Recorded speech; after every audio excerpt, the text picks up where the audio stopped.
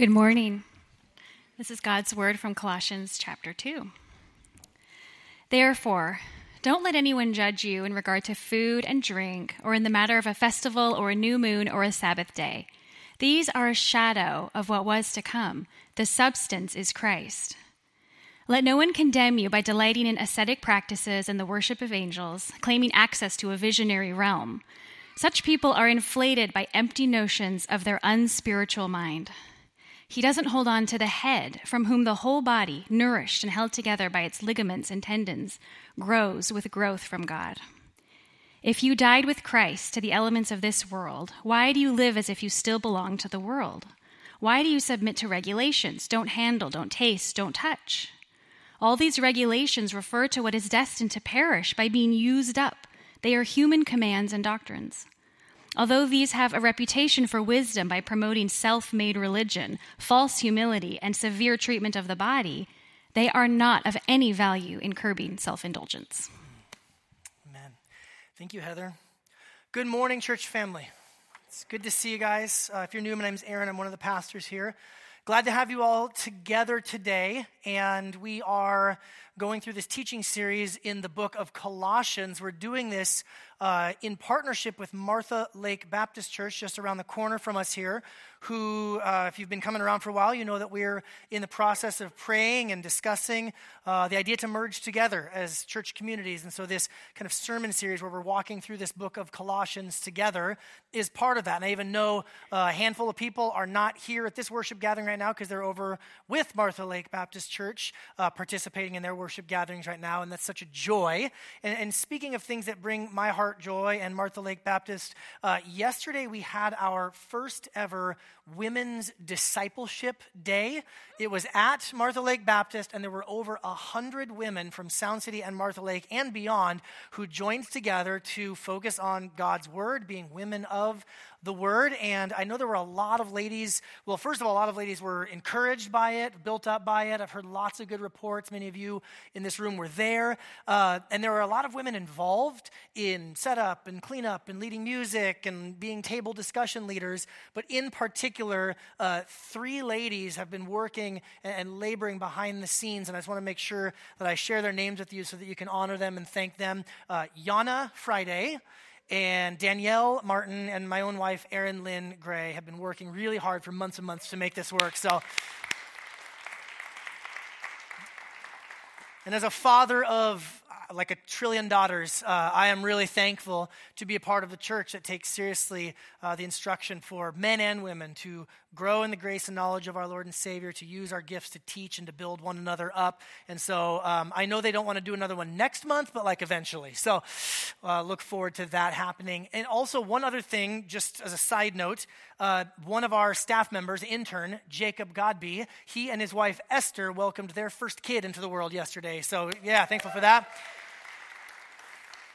He will probably listen to this on podcast, so giving you a shout out, be praying for them. Everything's good. And if my sermon sounds a little less prepared this week, it's completely my own fault because he was there all week helping me. They just had the baby yesterday. It's fine. So thankful for this opportunity to get to teach from God's Word. We really are today in Colossians chapter 2. We're really getting to like the heart, the meat of why the book of Colossians was written. It was written by Paul and Timothy to this church in Colossae, which is in Asia Minor, what we would call today Turkey. And this passage, last week's and this week's, are really kind of a two-parter that shows why this letter needed to be written. And so we've got a lot of stuff to unpack, but even as we just sang a moment ago in that verse we looked at, apart from abiding in Christ, I can do nothing. Apart from abiding in Him, our hearts don't get transformed and changed. So let's go before the Lord in prayer now as we turn our attention to His Word. God, we thank you for the scriptures that you've given to us. Holy Spirit, we thank you that you inspired them not only to be written, but you bring them to life. The Word of God is living and active, and it's sharp, like a two-edged sword that can do work in our hearts and cut through the things that need to be cut through, but also to build us up and strengthen us in Jesus. And so, Holy Spirit, we welcome your presence here now. Jesus, we thank you that you are presiding over this gathering. And Father God, we thank you that you are ruling and reigning over all things right now. And I ask and I pray for myself and for all of us who are gathered here today.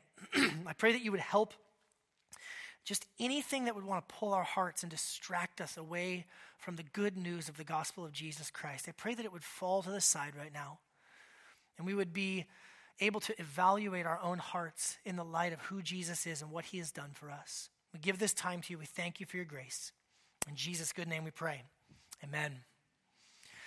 So I am a parent. I have 4 daughters. I mentioned a moment ago. I said a trillion, but the number's 4. And one of the things I love about being a parent is I love watching the creativity of my kids. Any parents know what I'm talking about? Kids like to try things out. I have the range, the youngest is 7, the oldest is 15. And when kids are younger, the things they try out are like, I'm going to try out coloring something.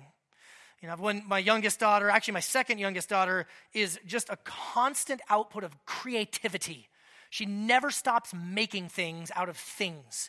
I literally can't throw garbage away because as I'm trying to take recycling out, she's like, no, Dad, I'll use that. I'm going to make a fairy house. I'm going to build a school for my Barbies or whatever it is. Like just always making things. And it's cute and it's adorable and she uses a lot of glue and it's just fine, right? As my girls have gotten older, the teenagers, one in particular, Delaney, loves to cook, and she's in the kitchen cooking, and we're really grateful for that. She does a great job, but there's a difference between my younger daughter experimenting with paper and scissors and glue and an older daughter cooking in the kitchen. Like one is like if you mess it up, yeah, you make a bad fairy house. The other one, if you mess it up, like you're going to burn the house down, honey, okay? And there's this range within parenting of like, I like watching my kids try things. I like seeing their heart and their creativity, but sometimes you got to know, okay, this really isn't that big of a deal. And other times like, no, this is a really, really big deal. You guys tracking with me? And I think there's things like that in the Christian faith that kind of fall along that continuum. There's a quote from C.S. Lewis, I'll paraphrase it, where he talks about how our God looks at us the way that a father would look at like a little toddler just trying to learn how to speak. And it's cute and it's not really that impressive, but just there's a smile on God's face. Do you guys feel that sometimes? You guys sense that as we stumble forward in this life and we're not doing that great of a job and we're weak and we're immature at times, but you can sense God's good pleasure on us, that he loves us like a father would love a young child. But there are also times, as we grow and mature as Christians, where I think that other end of the spectrum is true, where God says, hey, I need you to pay attention. This is actually really serious.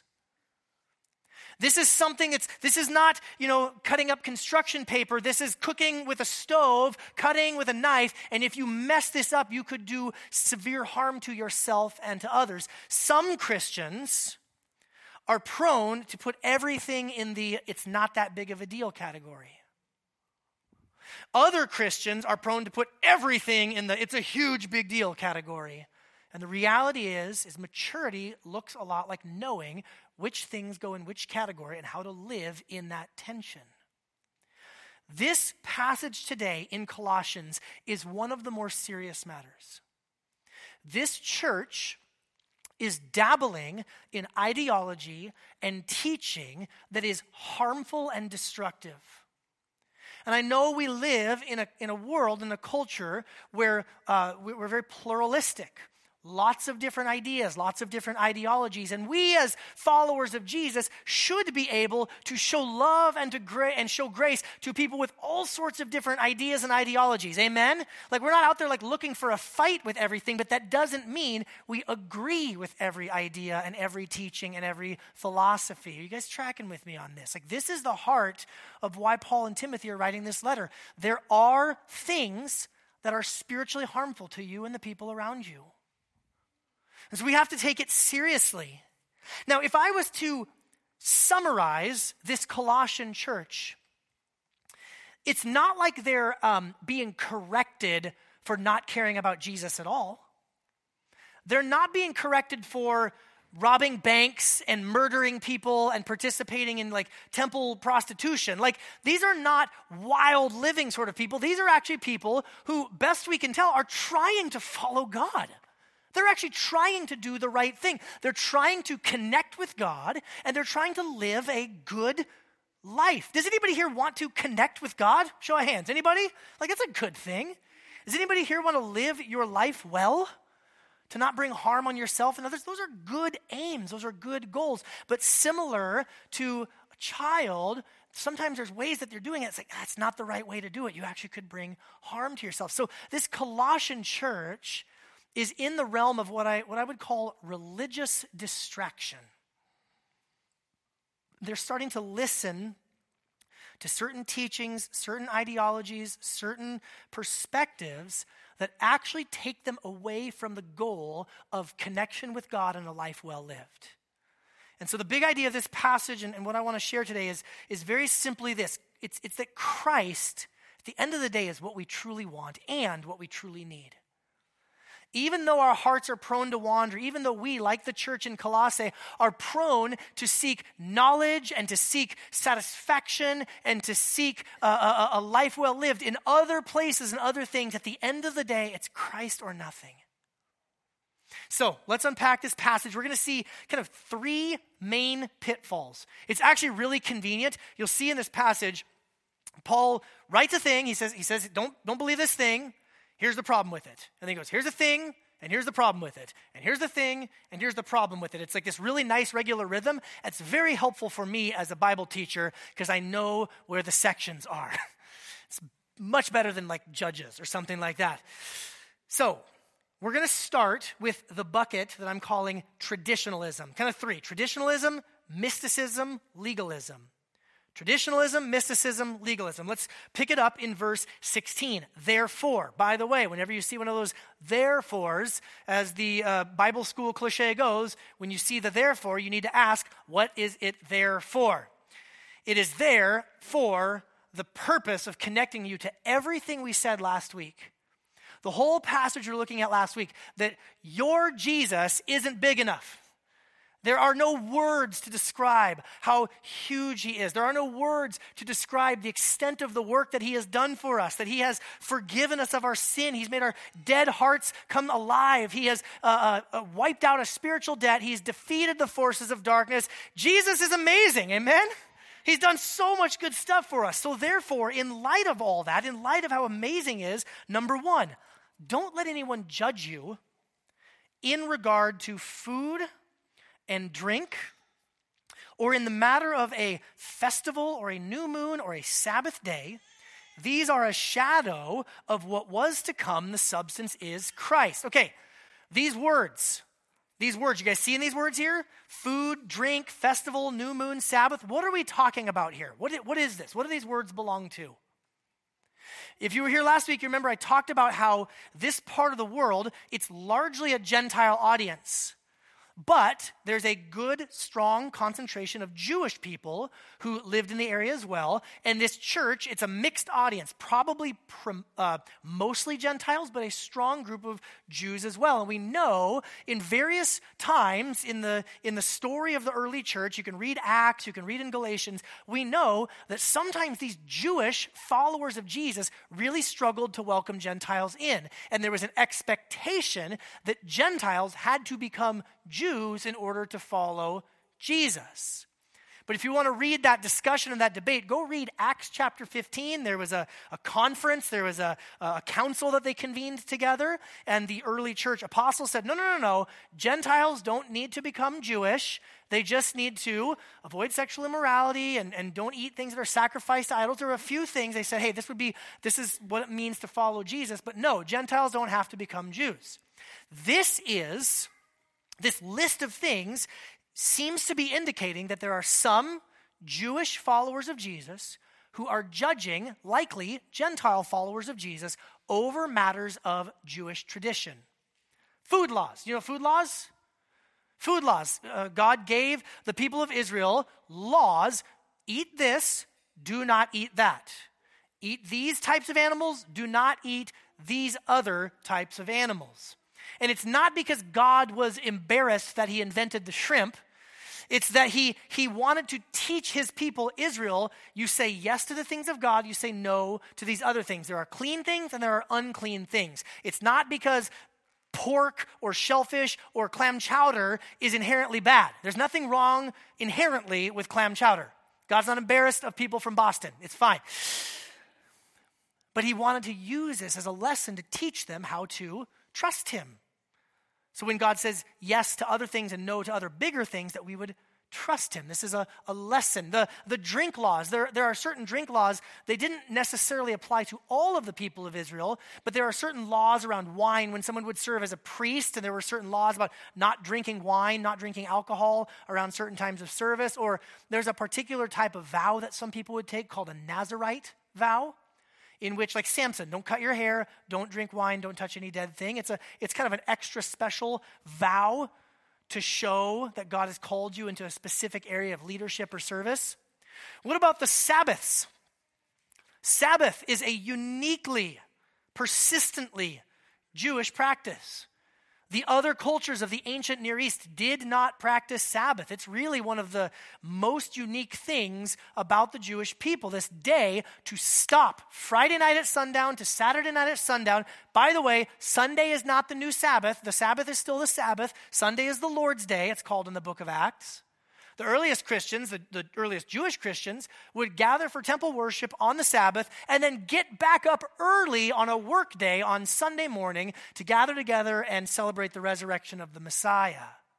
Now, we who are Gentiles are not held to obligations around the Sabbath the way that Jewish people would be, but how many of you know it's still a good idea to take a day of rest?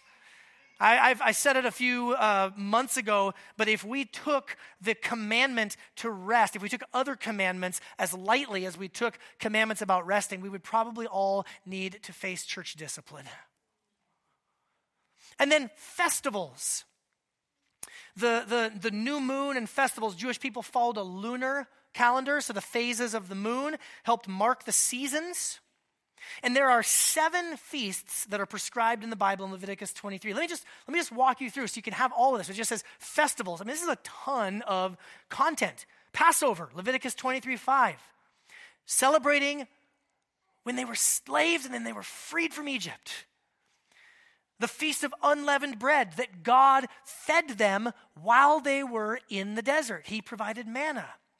The Feast of First Fruits. This is in the fall harvest when people would receive their crops and their grains and their fruits and their harvest. They would give the very first and the very best unto the Lord. And that's an encouragement for us. Again, the principle of don't wait until you're down to your last $5 in your bank account before you give to God. Give to God right out of the first and the best. Prioritize it. There's a feast called the Feast of Weeks, or it's maybe more commonly known as Pentecost, where they would celebrate God giving the law through Moses. There's a Feast of Trumpets, which sounds loud. It's Rosh Hashanah, the new year. It's a celebration of the new year, and it's a time for resting. There's the big high holy day of Yom Kippur, the Day of Atonement, when sacrifices were given to cleanse the sins of the people.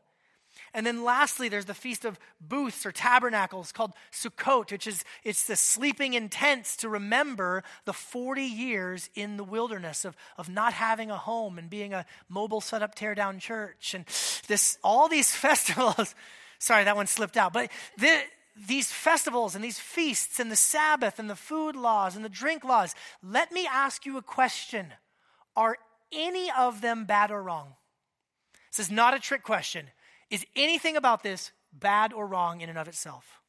Not at all. In fact, they're good because all of the commands of the Lord are good. See, Paul and Timothy, as they write this letter, are not saying that the traditions themselves are bad, that you shouldn't have traditions. What they're saying is you've stopped with tradition and you've fallen short of what the tradition are supposed to point to. Verse 17. These things are a shadow of what was to come. The substance is Christ. When I was a kid, for like a brief minute, I wanted to learn how to do shadow puppets really well. Actually, as a kid and as an adult, I have about 10 to 12 per week things like, I'm going to get into this. I'm going to figure this out. It's my personality type. I was going to learn Rubik's Cubes. I solved Rubik's Cubes. I forgot how to do Rubik's Cubes. But when I was a kid, I wanted to do shadow puppets. You ever seen those shadow puppets? There's a little bit. Like I could still do like a dog here. I could do that a little bit. That was amazing. You guys didn't see it. It was really good. It was so good. Thank you. Any dog people here? Anybody's like, I'm a dog person. I love dogs. Yeah, Brandon, you're a dog person, right? So I got like a dog puppet here. Woof. How much did you love that, Brandon? Thank you. how much better is a real dog that you get to hang out with, right? The idea here, it was much more eloquently stated by the apostle. The idea here is that there's nothing wrong with Sabbath and food laws and the festivals and all of these things that God gave to the people of Israel. It's just that they're a shadow. And now the reality is here. Every single one of those things is meant to point us to the person and the work of Jesus Christ. It's all about Jesus. The food laws teach us that Jesus makes the unclean become clean. And the drink laws remind us that Jesus drank the cup of God's wrath, full strength poured out, the wrath that we deserve. He drank it on the cross. And the Sabbath reminds us that in Christ we find our eternal Sabbath rest. And the festivals, every single one of them points to the person and the work of Jesus. Passover, we've been freed from slavery to sin and death. Yom Kippur, our Christ has been sacrificed on our behalf, and in his blood we find washing and cleansing and forgiveness of sins. It all points to Jesus. There's nothing wrong with a tradition, but there is everything wrong with holding on to the tradition and missing out on what the tradition points to. You guys tracking with me on that? And even these, like maybe there are bad traditions. I'm sure there are bad traditions. These are God's traditions. These are good traditions. But don't hold on to traditions and miss out on the substance that is Christ. I heard an example one time of, like a kid who's scared at nighttime. And so you have a nightlight, and you plug the nightlight in, and the nightlight has a sun, like a sunshine on it. And that nightlight helps the kid not be scared at night, and the sunshine is there. And then in the morning, when the sun actually comes up, if the kid went and unplugged the nightlight and carried it around, I just love my nightlight. I love the sun. I look at this sunshiny nightlight. It's like, well, look at the actual sun. The nightlight is a reminder that the sun is going to rise in the morning. And all of these traditions are a reminder that Christ has come in the flesh to die, to rise again, and give us new life. Next one, what I'm going to call the bucket of mysticism. Verse 18, let no one condemn you. So here we go again. Let no one condemn you by delighting in ascetic practices, worship of angels, claiming access to a visionary realm. Such people are inflated by notions of their unspiritual mind. Such a person, doesn't hold on to the head from whom the whole body, nourished and held together by its ligaments and tendons, grows with growth from God. Okay, a couple of things here. Asceticism, not a word that we traffic in often, but it means a severe treatment of the body for religious purposes.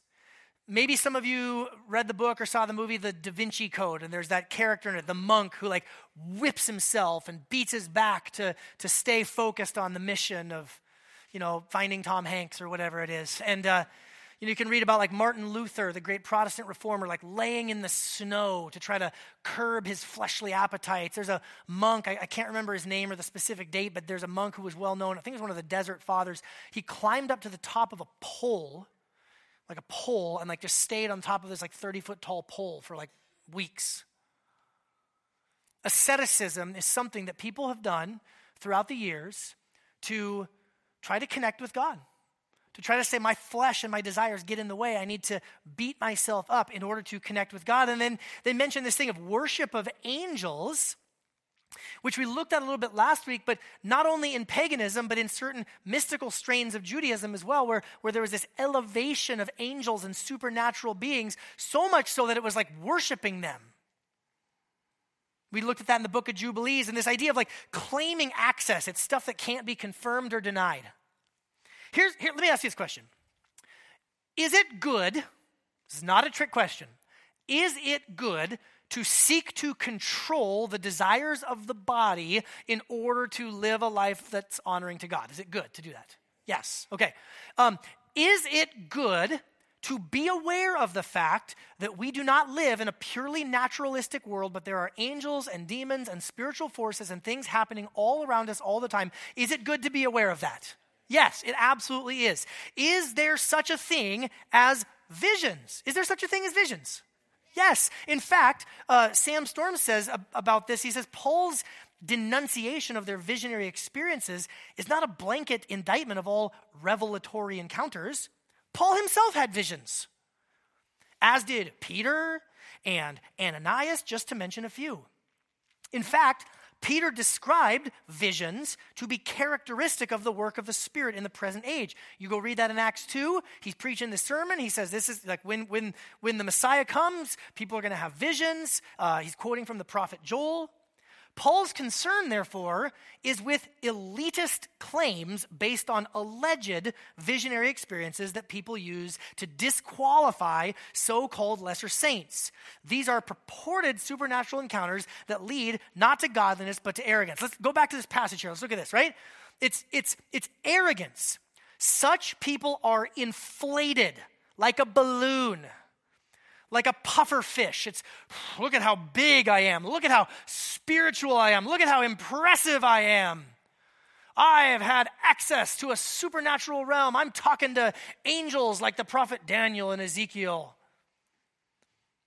And here's what's really interesting. He says they're inflated by empty notions of their unspiritual mind. That's a mean thing to say to somebody who is very puffed up, thinking about how amazingly spiritual they are. I beat my body up. Actually, one scholar I read said that people would actually starve themselves or beat themselves up so bad to try to almost like trigger hallucinations. You know how if like somebody hasn't had food or water in the desert for a long time, you start to see things, a mirage or a hallucination. People would intentionally do that kind of stuff in order to, quote, gain access to this spiritual realm. Today, people just, take hallucinogenics, but it's the same sort of a thing. I'm going to alter my body and alter my mind so as to get access to something that I didn't otherwise have. Paul calls those people are unspiritual. And actually, he says this, these people, such a person, doesn't hold on to the head from whom the whole body. Pause. Who is the head of the body? Jesus. And we are the body, nourished and held together by its ligaments and tendons. He's getting pretty specific. Like, am I reading the Bible or is this like an anatomy textbook, right? Growing with growth from God. There's a reason why Paul gets so specific. These ascetics deny the goodness of the body. There's a hymn. I love the music of the hymn, and I hate the words of the hymn. It's called I'll Fly Away. And I've publicly expressed this contradiction in my heart before on this hymn. But the language in that hymn talked about like someday, like a bird that's been freed from a prison, I will fly away. And the language is like, well, this body's like a prison, and it's bad, and you need to get out of this body. And someday, when we're purely see-through and shimmering spirits, all will be well. Friends, I don't know if you've read the end of the book. There's a resurrection. We'll have bodies for all of eternity. There will be a new heavens and a new earth. Did you read the beginning of the story? Who made bodies? Who took the dust of the ground and the mud and mixed it together and breathed the breath of life? Who took the side of Adam and fashioned the woman? Who did all of that? God himself. What we need to gain access to spiritual connection with God is not a denial of the body, but connection to the one who is himself the fullness of God in bodily form, Jesus Christ.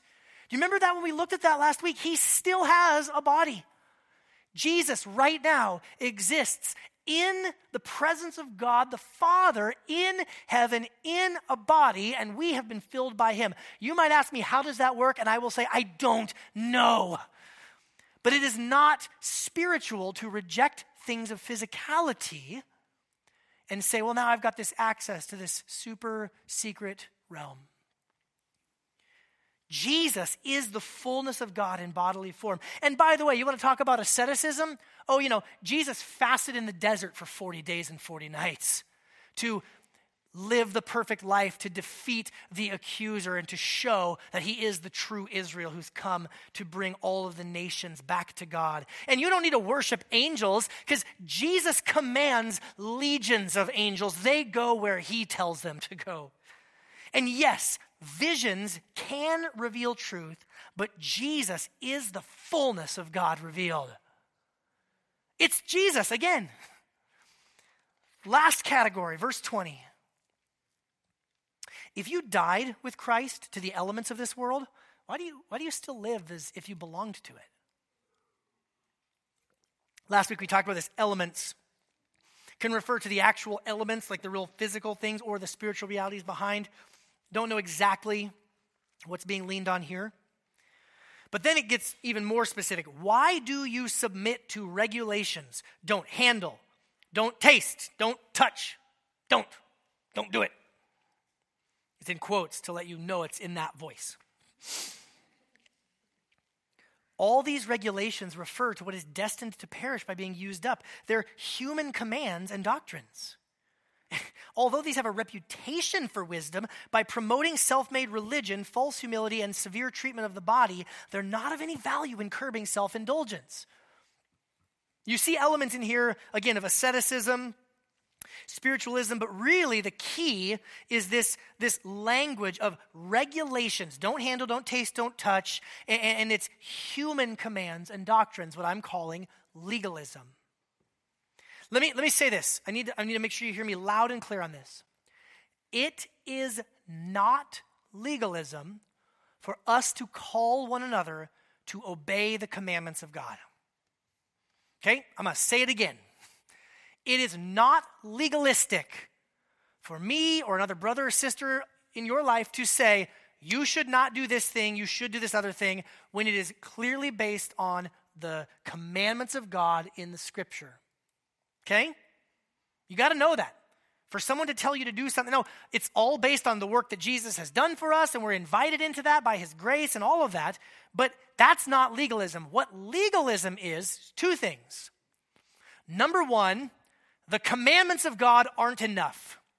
We need to add extra regulations. Don't handle, don't taste, don't touch. It's hard to know exactly what's being referred to here. Maybe the don't taste, it's like there's the food laws, for the Jewish followers of Jesus, don't eat these foods. Like, yeah, don't even taste them. Don't even put them in your mouth. The don't touch, I don't know if this is explicitly what Paul and Timothy are thinking of, but when I read that don't touch, my mind goes to Genesis chapter 3. You remember when God gave Adam and Eve the commandment to not eat from the tree of the knowledge of good and evil? And then when Eve is speaking with the serpent, and the serpent said, did God really say? And she said, well, you know what Eve said? She said, God said not to eat from the tree of the knowledge of good and evil, and in fact, not even to touch it. Eve added to the commandments of God. Even those extra rules, even those extra commandments that she added to the commandment of God did not save her or Adam from getting into temptation. Legalism adds extra things, but legalism at its heart, it's a heart issue.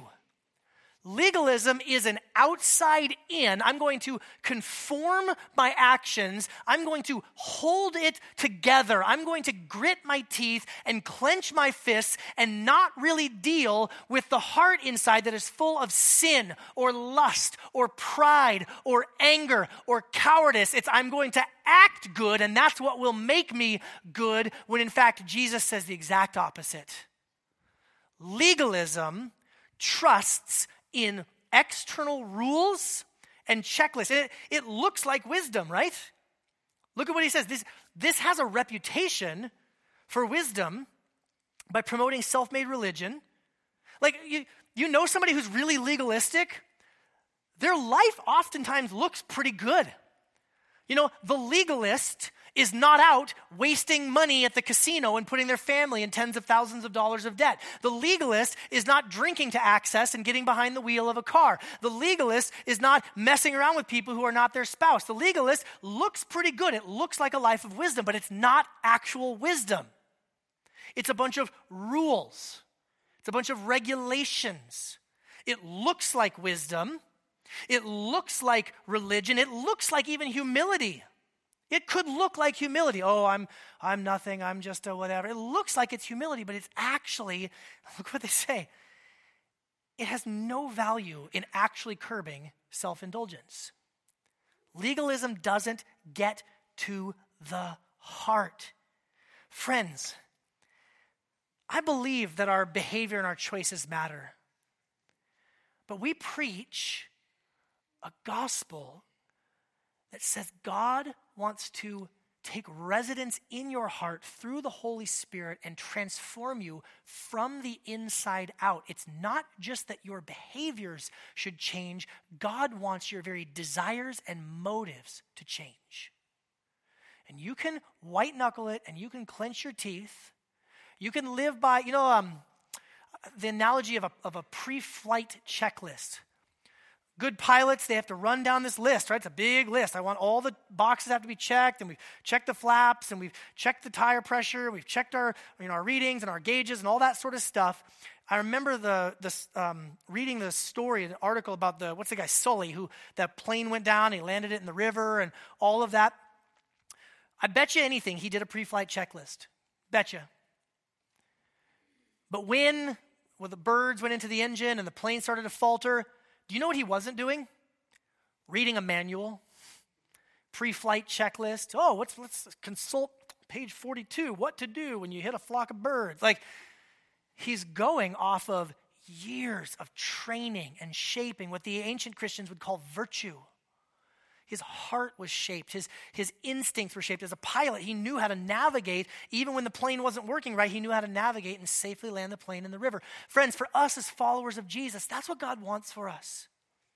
True wisdom oftentimes doesn't look like following a checklist. Raise your hand if you're the kind of person who wants a checklist. Anybody here like checklists? Oh, man. I know we've got a lot, especially you who work at Boeing. You really like the checklists, okay? And while there's some value in that, what God wants is your heart. And think about this. Jesus curbed all self-indulgence. Even if there would have been an opportunity, Christ is not divided, but in the garden, Jesus prayed, Father, not my will, but yours be done. And Jesus confronted the religious leaders who put heavy burdens on the people, and he said that he came to set the captives free so that we're now free to live a life of truly honoring God, not legalistic rules, not outside in, but inside out transformation. This is the good news of the gospel, friends. James Iverack, a Scottish preacher from the 1800s, said this. He says, merely negative rules do not avail. They don't work for the maintenance and growth of the Christian life. For life is not merely offered for our acceptance, it's offered to our acquisition. It's not something like, oh, okay, I guess that's true. It's like, no, take hold of it. Grab a hold of this. Not abstinence or indulgence or mystic immersion into an external symbolism, but in the appropriation of Christ, in his person and his work, does the Christian life consist. It means you spend time with Jesus and you get to know him, and he changes you from the inside out. The Christian must live over again the experience of the Christ. He must die with him, rise with him, live with him in an ever-growing life. Now, let me bring it to bear on us. I said at the beginning that this Colossian church is guilty of what I'm calling religious distraction. And I know most of you in this room, it is very rare that I have to sit down with someone in the church. It happens, but it's rare that I have to sit down with someone in the church and say, you are just, headstrong pursuing sin. You're just running off into sin and willfully doing whatever you want. Most of you are trying to live a good life and trying to connect with God. And while our distractions might be different than the Colossian church, there still are distractions. Do I get an amen from anybody on that? We live in a political climate right now, and in particular a political season where that is the thing. If you're not paying attention to that, who even are you? What are you even doing? Just smash your phones and your TVs right after service. That's my free of charge suggestion to you, okay? It's not just politics. It's for those of you who are parents, Any parents here? It's like, how many emails can one school send in a day? Like, man, you want to talk about like vying for my attention, right? And some of these same impulses of the heart still ring true. Some of you are more traditional. Some of you like traditions. Some of you, it's like, man, Christmas comes around, you are just beast mode, okay? We got to get the tree up. We got to get the decorations on. We got to get the Dean Martin CDs out. We got to get go like Christmas traditions. I'm not talking at you, Hannah, but it's just, I know you should see our office, okay? It's some of you love traditions. There's nothing wrong with being a more traditional-minded person, but do those traditions serve to propel you towards Christ? And I would even suggest for those of you who are more traditionally minded, you need to practice the art of flexibility. You might need to spend some time meditating on Bible verses like when Jesus says in the Gospel of John that the Holy Spirit is like the wind and it blows wherever it wishes. And you're like, that stresses me out. Like, exactly. We need to lean into this other side of what it means to be a follower of Jesus. There's nothing wrong with your traditions. Praise God. I'm actually thankful. I'm not a very traditions-based person, but I'm thankful that we have people in our church community who can remind me of what these traditions are for our church, for people's birthdays, for any of those sorts of things, if we're using them to love Jesus and to love one another better. Some of you are more mystical. Maybe it's not the best word. Spiritual, esoteric, heart level. Some of you have dreams and visions from the Lord.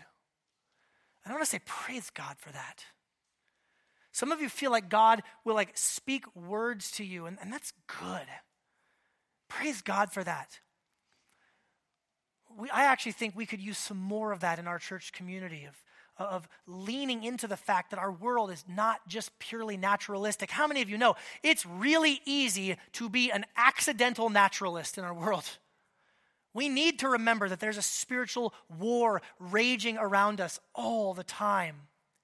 But I do want to offer one word of caution. For those of you who are oriented that way, you need to make sure that you're grounded in the Word of God and in the people of God. And you need to watch out for pride.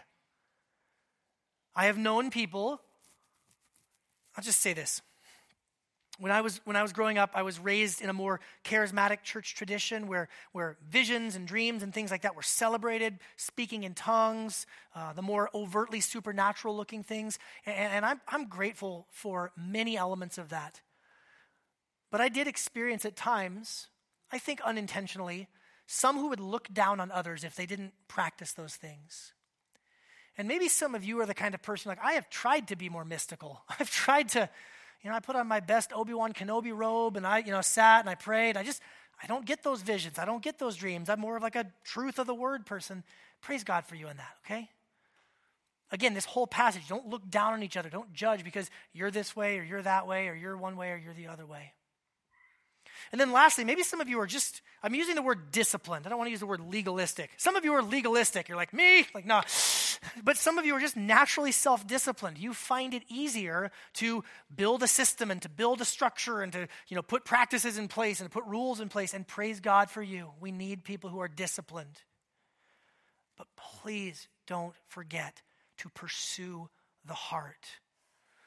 That lie is always waiting for you, that your being disciplined is what makes you acceptable before God.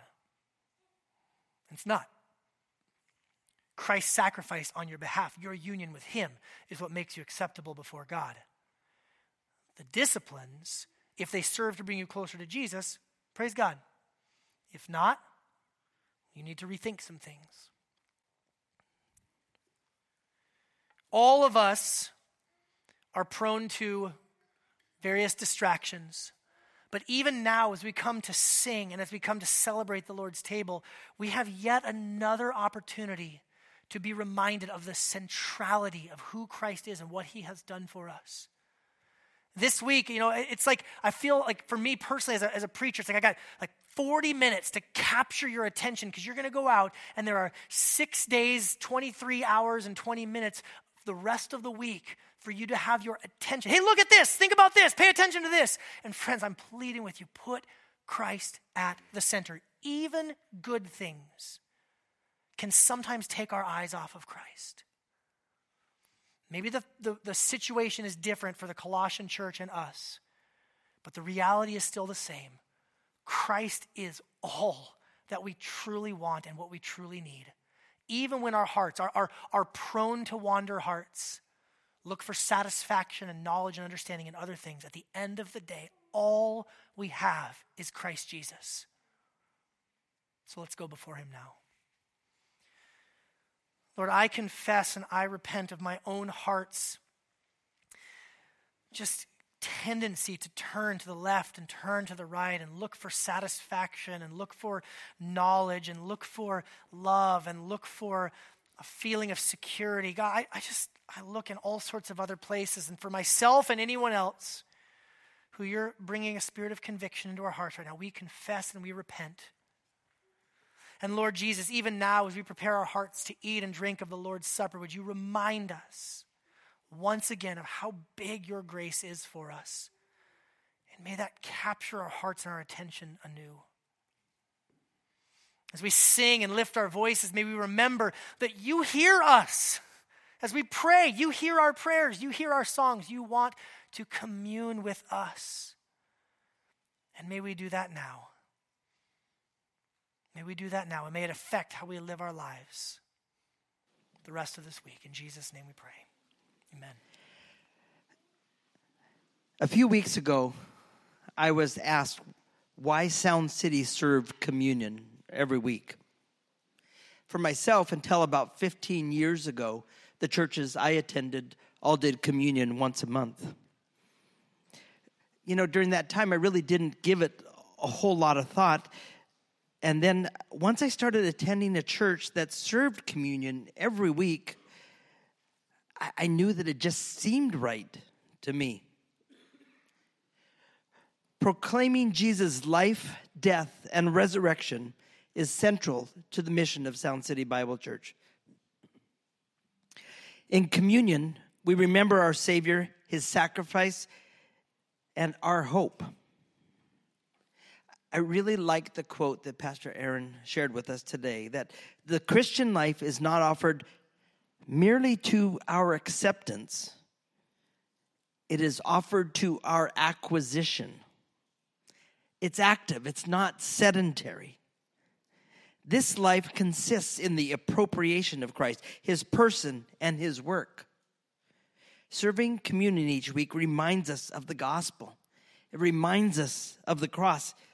And it helps us to keep that central in our lives. Our minds are prone to wander. Mine is. Now I couldn't even imagine a worship service without communion. So the quote continues on. The Christian must live over again the experience of the Christ. He must die with him, rise with him, live with him in an endless, ever-growing life. As we go to communion, listen closely to the words Paul speaks to us in 1 Corinthians through the inspiration of the Holy Spirit.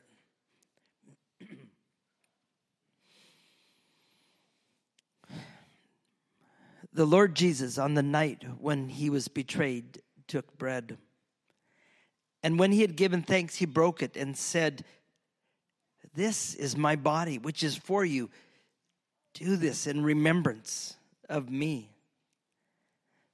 In the same way also he took the cup after supper, saying, "This cup, it's the new covenant in my blood. Do this as often as you drink it in remembrance of me. For as often as you eat this bread and drink the cup, you proclaim the Lord's death until he comes. Whoever therefore eats the bread or drinks the cup of the Lord in an unworthy manner will be guilty concerning the body and blood of the Lord. Let a person examine himself then, and so eat of the bread and drink of the cup." Christ is what we truly want and what we truly need. So before taking the bread and juice, follow Paul's instructions to examine yourself. come before the Father in prayer and remembrance, confession, maybe of the times that we are distracted, in thanksgiving, and reflecting on his work on the cross for each one of us. Father, we come to your presence only by the blood and in the name of Jesus. Direct our thoughts and our words and prayers now for our good and your glory before we take the bread and the juice. Amen.